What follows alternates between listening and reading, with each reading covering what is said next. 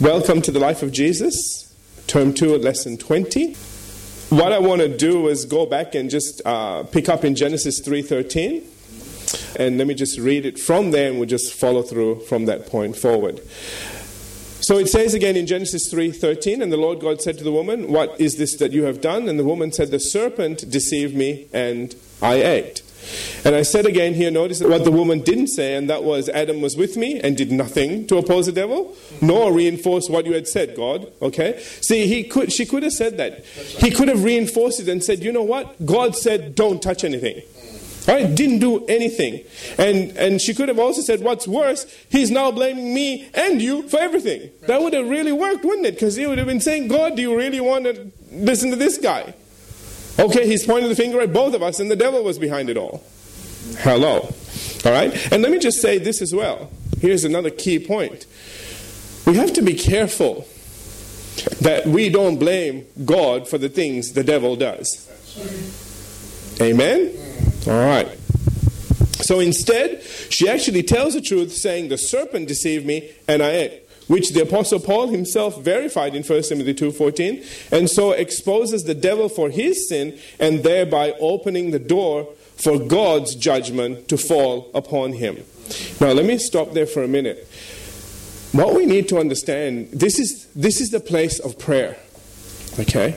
A lot of times, that's the reason why God is saying, I need somebody down here to pray. We don't still understand that God gave us authority and Jesus restored that authority. All right? A lot of it back to us, in fact. All right? And so we need to pray in order to give God the access down here to do something. Absolutely. So instead of standing and going, well, if God's such a good God, why does he do anything? Well, you know, instead of saying that stuff out of your mouth, why don't you start praying? Amen. Those are empty, vain words. They're useless. They will do nothing. You are using something that was unique to us, and that is a language that we can use to specifically bring down God's blessing, God's judgment, whatever it is down on this earth, as needed. Amen? As led by the Spirit. That's right. Not the flesh. Okay? Just want to throw that in there. All right. So, as a result of this, Satan never forgave the woman. So because Eve opened the door for God's judgment to fall on him, all right, the devil is... See, Satan doesn't forgive. Absolutely.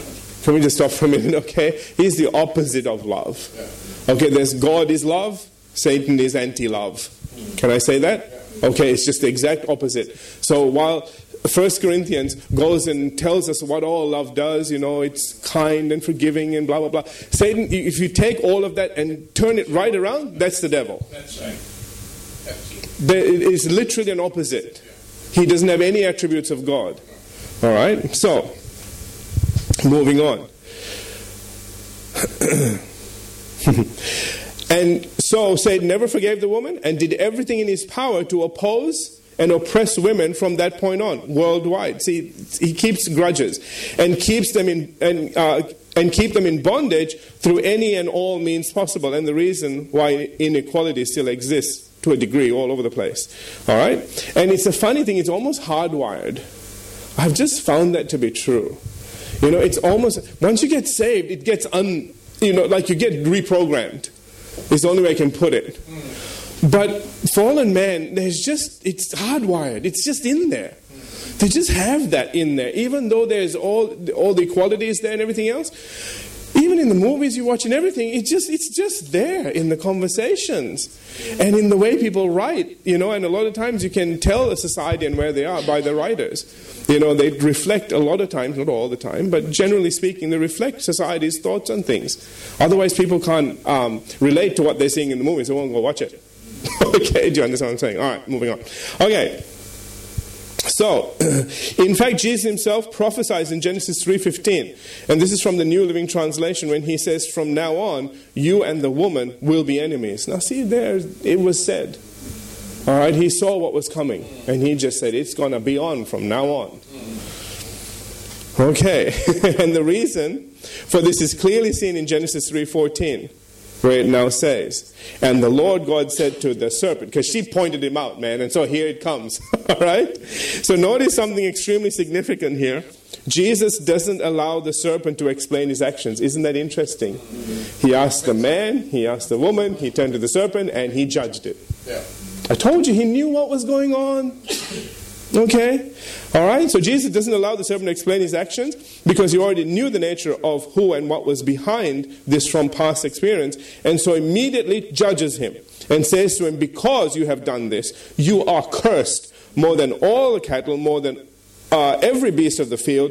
On your belly you shall go, and you shall eat dust all the days of your life. I thought that's interesting. Everything it eats has dust in it. Think about the rat it swallows. It's running on the dirt. It doesn't vacuum it and then eat it. Do you understand? I mean, it gets to eat dirt and all. Every meal it has. In other words, the curse fell upon both Satan and the serpent, who willingly accommodated this ancient evil so he could manipulate and deceive the woman, and they would have to endure it forever. And what's more, the serpent itself would no longer be able to stand upright but have to grovel in the dust, and from now on every meal it ate would be covered in dirt. Verse 15. And Jesus says, and I will put enmity between you and the woman. Or as the New Living Translation says, from now on you and the woman will be enemies. Interesting, huh? He says, I'm going to do this. This is going to happen. All right? And what's more, this rivalry will also be between your seed and her seed. He shall bruise your head and you shall bruise his heel. All right? The significance of this is that you can recover from a bruised heel, but not a bruised head. Okay, this actually isn't a bruise his head, it's actually a crush his head. And we're going to see this in what Jesus does. It's on two levels. He's not only going to defeat the devil, but he's going to crush his organization. Because the devil is the head of his organization. All right? And that's why Colossians 2:15 is really important that we understand for all of what it says. People have issues with it from a doctrinal point, but you can't take away from what Jesus just said here. All right? That he was going to do that. He was going to make a mockery of hell when he got back there. And it was coming. So, isn't it interesting? As soon as the devil thinks he's got a victory, there's God putting fear back into him. It won't last. And when God says something, the devil knows enough to know it's going to happen. And it's stupid, but he'll do everything now to stop that. All right. I could say a lot about that statement, but I won't right now. All right. Let's move on. So what so many never understand here is that Jesus Christ prophesied his own return. I said a kind of, I'll be back, okay, to the devil. Interesting, isn't it? Who knew all too well that whatever he promised, he would do. I think that was really cool. Jesus said, I'm coming back. Come back through this vessel that just crushed you, that just exposed you. I'm coming back through that to crush you. So, the Full Life Study Bible says, this verse contains the first implicit promise of God's plan of redemption for the world. It predicts the ultimate victory for humankind and God over Satan and evil by prophesying of a spiritual conflict between the seed of the woman, i.e. the Lord Jesus Christ. Notice it didn't say seeds. Okay, seed, all right? And the seed of the serpent, i.e. that is, that is Satan and his followers, all right? God promised here, and there's going to be an antichrist and so on and so forth. God promised here that Christ would be born of a woman and would be bruised, okay, through his crucifixion, yet he would rise from the dead to completely destroy Satan, sin, and death for the sake of the salvation of the human race. So this is the reason why it's very bad for us to allow the enemy to do anything in our life, because it comes down now to our choice. Do you hear what I'm saying? Okay, it's not like a devil just possesses you and makes you do stuff and then God punishes you. That would be wrong, you know. Okay, it's still our choice. We might be really, really tempted, but still our choice. Amen? And with what Jesus has done, we sometimes need to make better choices. And sure enough, about 400 years later, it happened in a small town named Nazareth, where a virgin named Mary becomes pregnant with the Son of God, and the very person who gave this prophecy fulfills every single word of it. And we're going to see all of that later. All right. As to the consequences of the action, it says, first of all, in verse 16, I'd like to finish this today, in fact. To the woman, he said, I will greatly multiply. Now, I will deal with this, okay? I will greatly multiply your sorrow and your conception. In pain you shall bring forth children. Now, what's astonishing about this translation and many translations of this verse is that the words I will do not exist in the original Hebrew. You look it up, it's not there. Okay, they've got dot, dot. Whenever you see dot, dot, when you're reading the Hebrew, it means they put some words in there. Okay, so there, two dots means there's two words in there that didn't exist. And the rest of it is what's there. All right?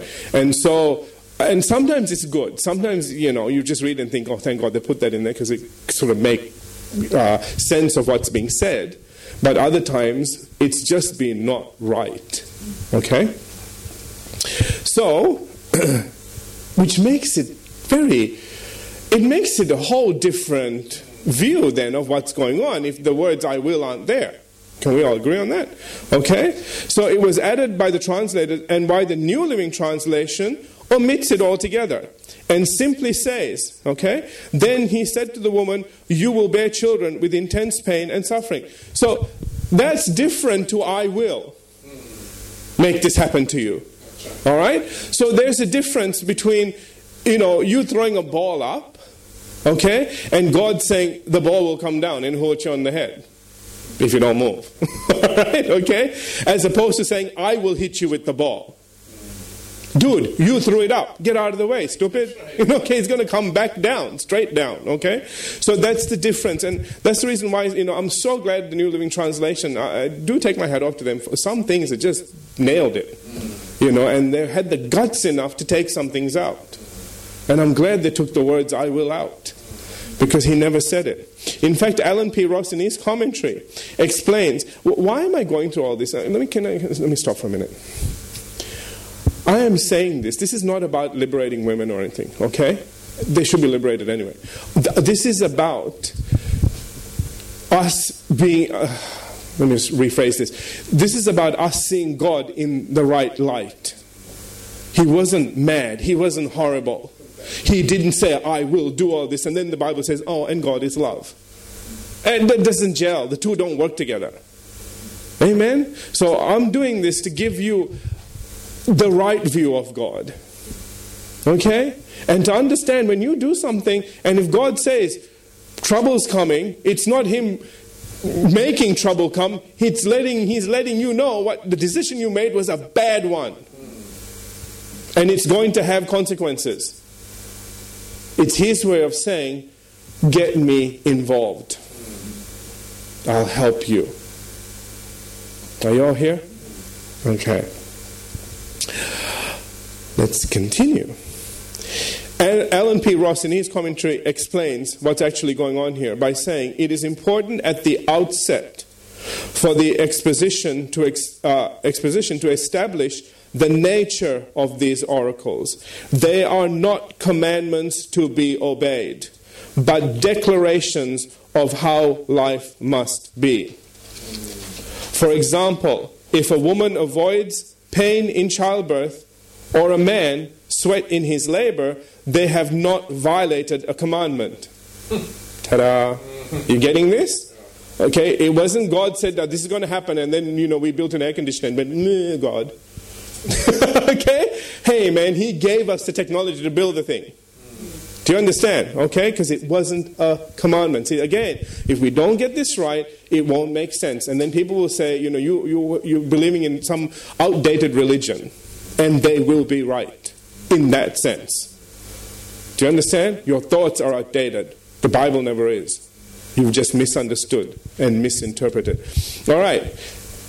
Also, he goes on to say that they must find ways to avoid pain and prevent sweat, proves that the oracles are in effect. So, they need to do it. Okay, so God is saying, okay, this is coming. You need to find ways to get around it now. All right, didn't need to before, now you do.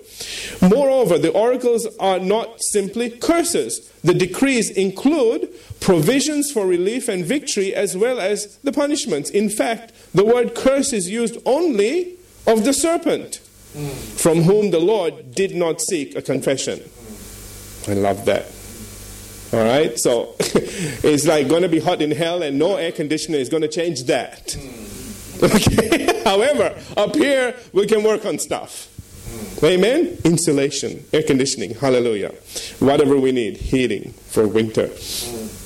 All right, so with that in mind, let's continue reading in verse 16 and adding what's required for clarification as Jesus continues to address the woman and says to her in, I believe, a most sad and loving way, that as a result of the curse, your desire shall be for your husband, or literally, you will always strive to find favor in her husband, or in your husband's eyes, it should say. I'm sorry. Must have been one of those 3 o'clock morning jobs.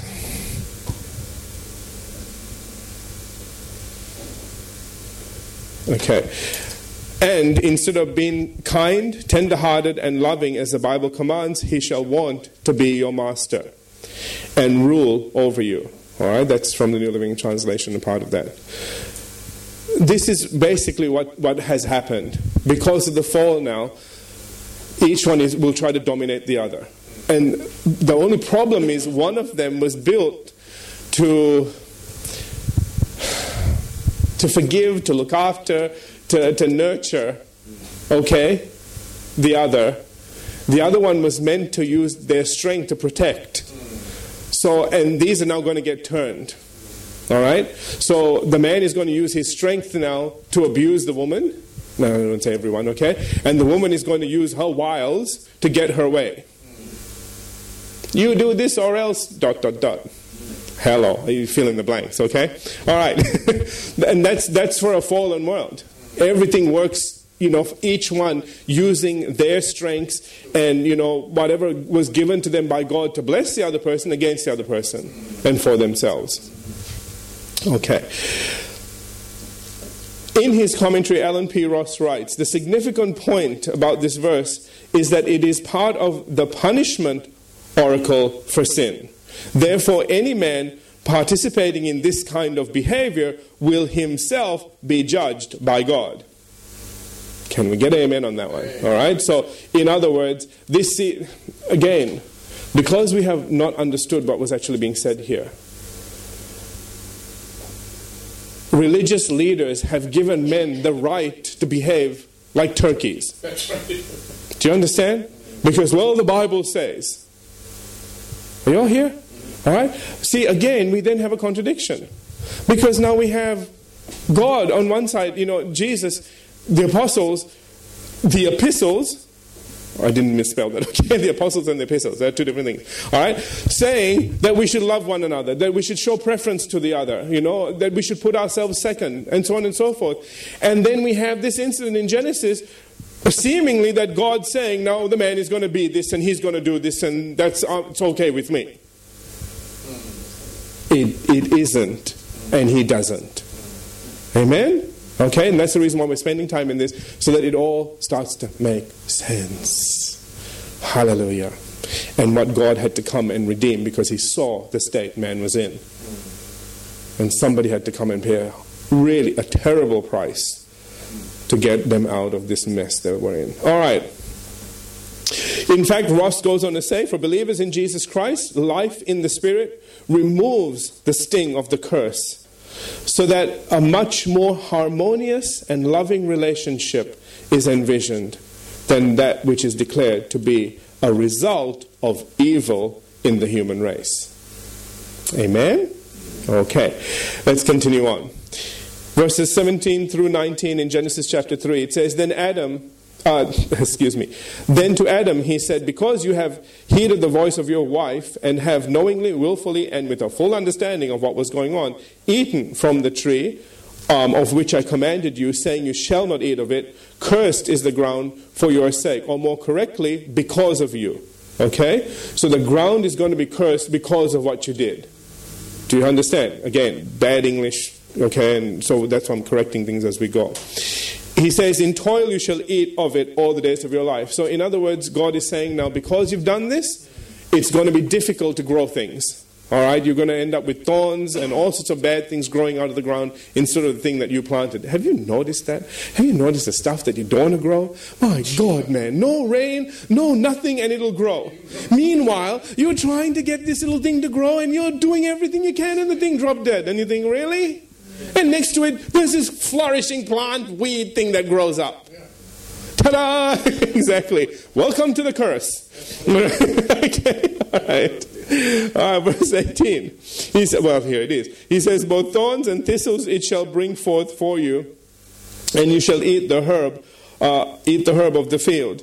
In the sweat of your face you shall eat bread till you return to the ground. For out of it you were taken, for dust you are, and to dust you shall return.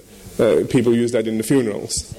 Okay, right. In short, work would no longer be a pleasure for fallen man. I'm on page 13. And one more thing that Jesus came to redeem, all right? And why we need to receive him as Lord and Savior. See, and that's the reason why, once you get saved, work shouldn't be oh dear God, Blue Monday. Okay? Find something you like so you can't wait to get to work. Do you understand? Then do something you like, And if you don't have it, ask God to get you something. See, one of the things that I've realized is that let me see if I can share this with you very quickly.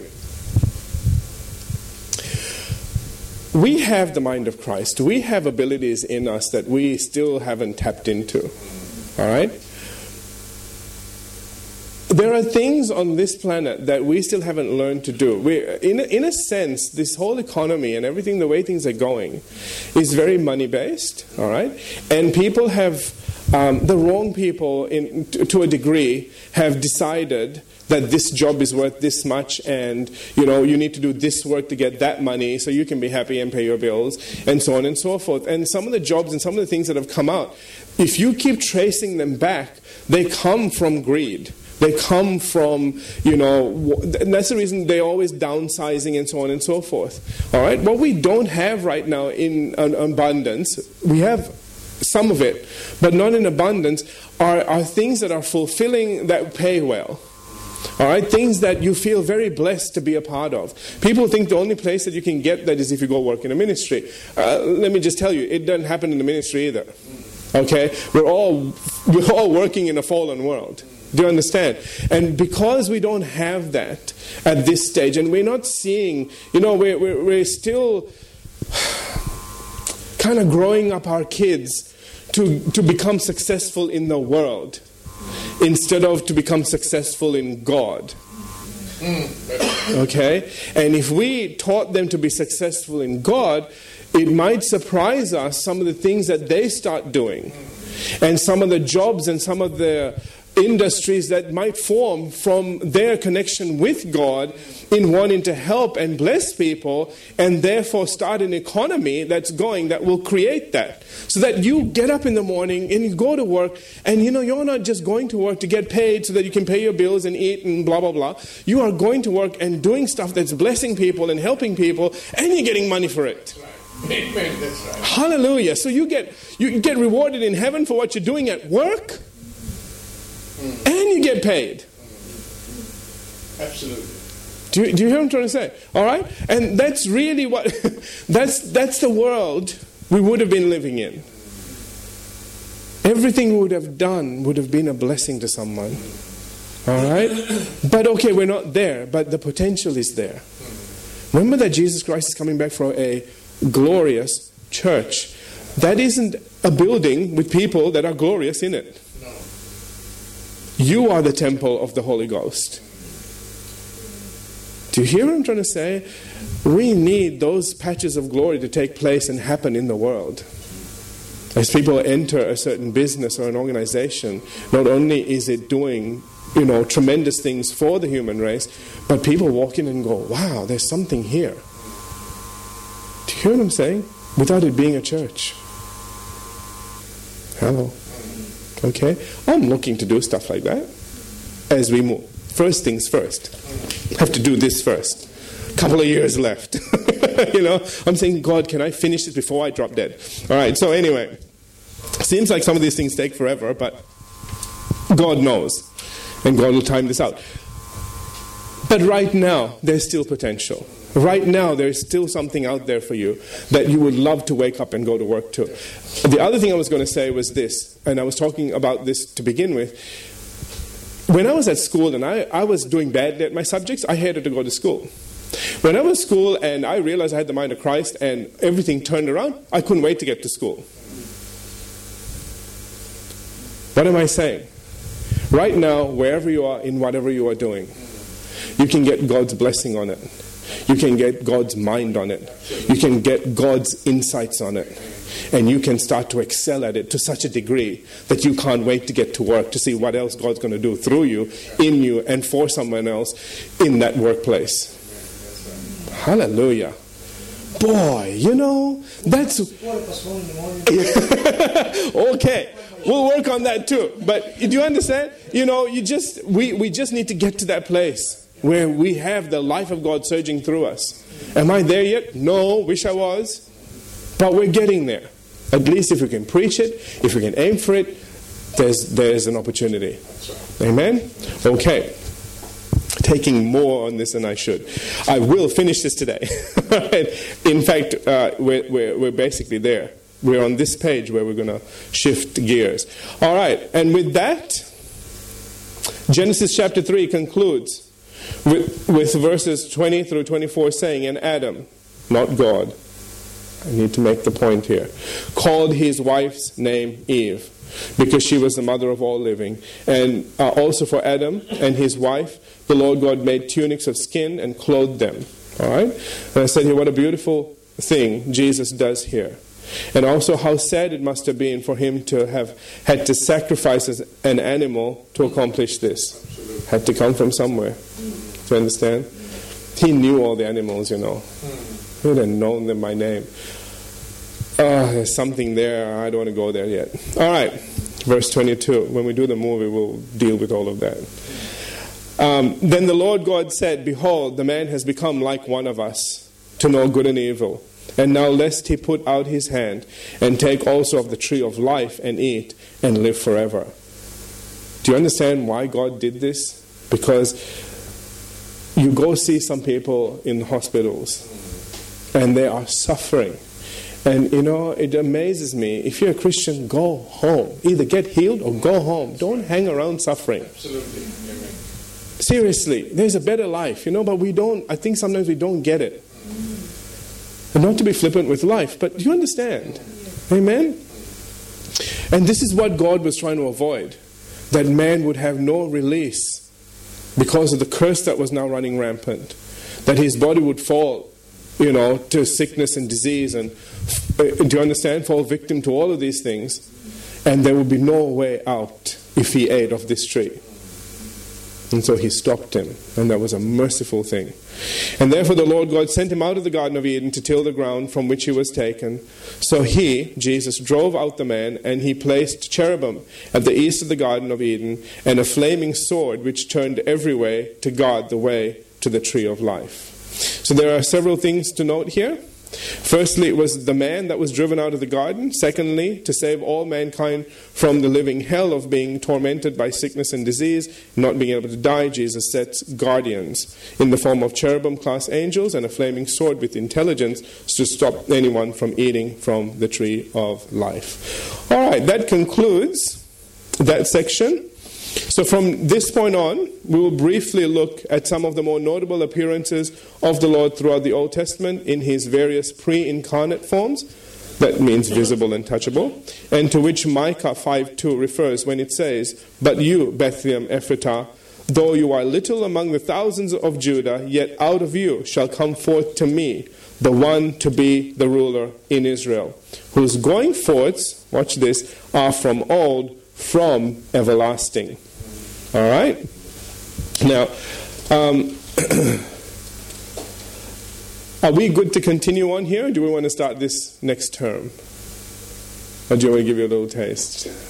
I've got 4 minutes. Yeah? You want 4 minutes? All right. You're all word junkies, aren't you? I gotta get my fix. All right, let's get on with this. All right, we'll revisit this when we come back, because we're going to have a couple of weeks. God bless. But for now, let's just have a quick look at this. Micah 5:2 is a key scripture, all right? And it heralds and it shows us that Jesus Christ isn't some natural person, that Jesus Christ is God. Amen? And just because he was born at a certain time, it doesn't mean that's when he was on the earth the first time. Amen? Okay. So it announces where he is going to come from as well. There are several things brought out in this verse.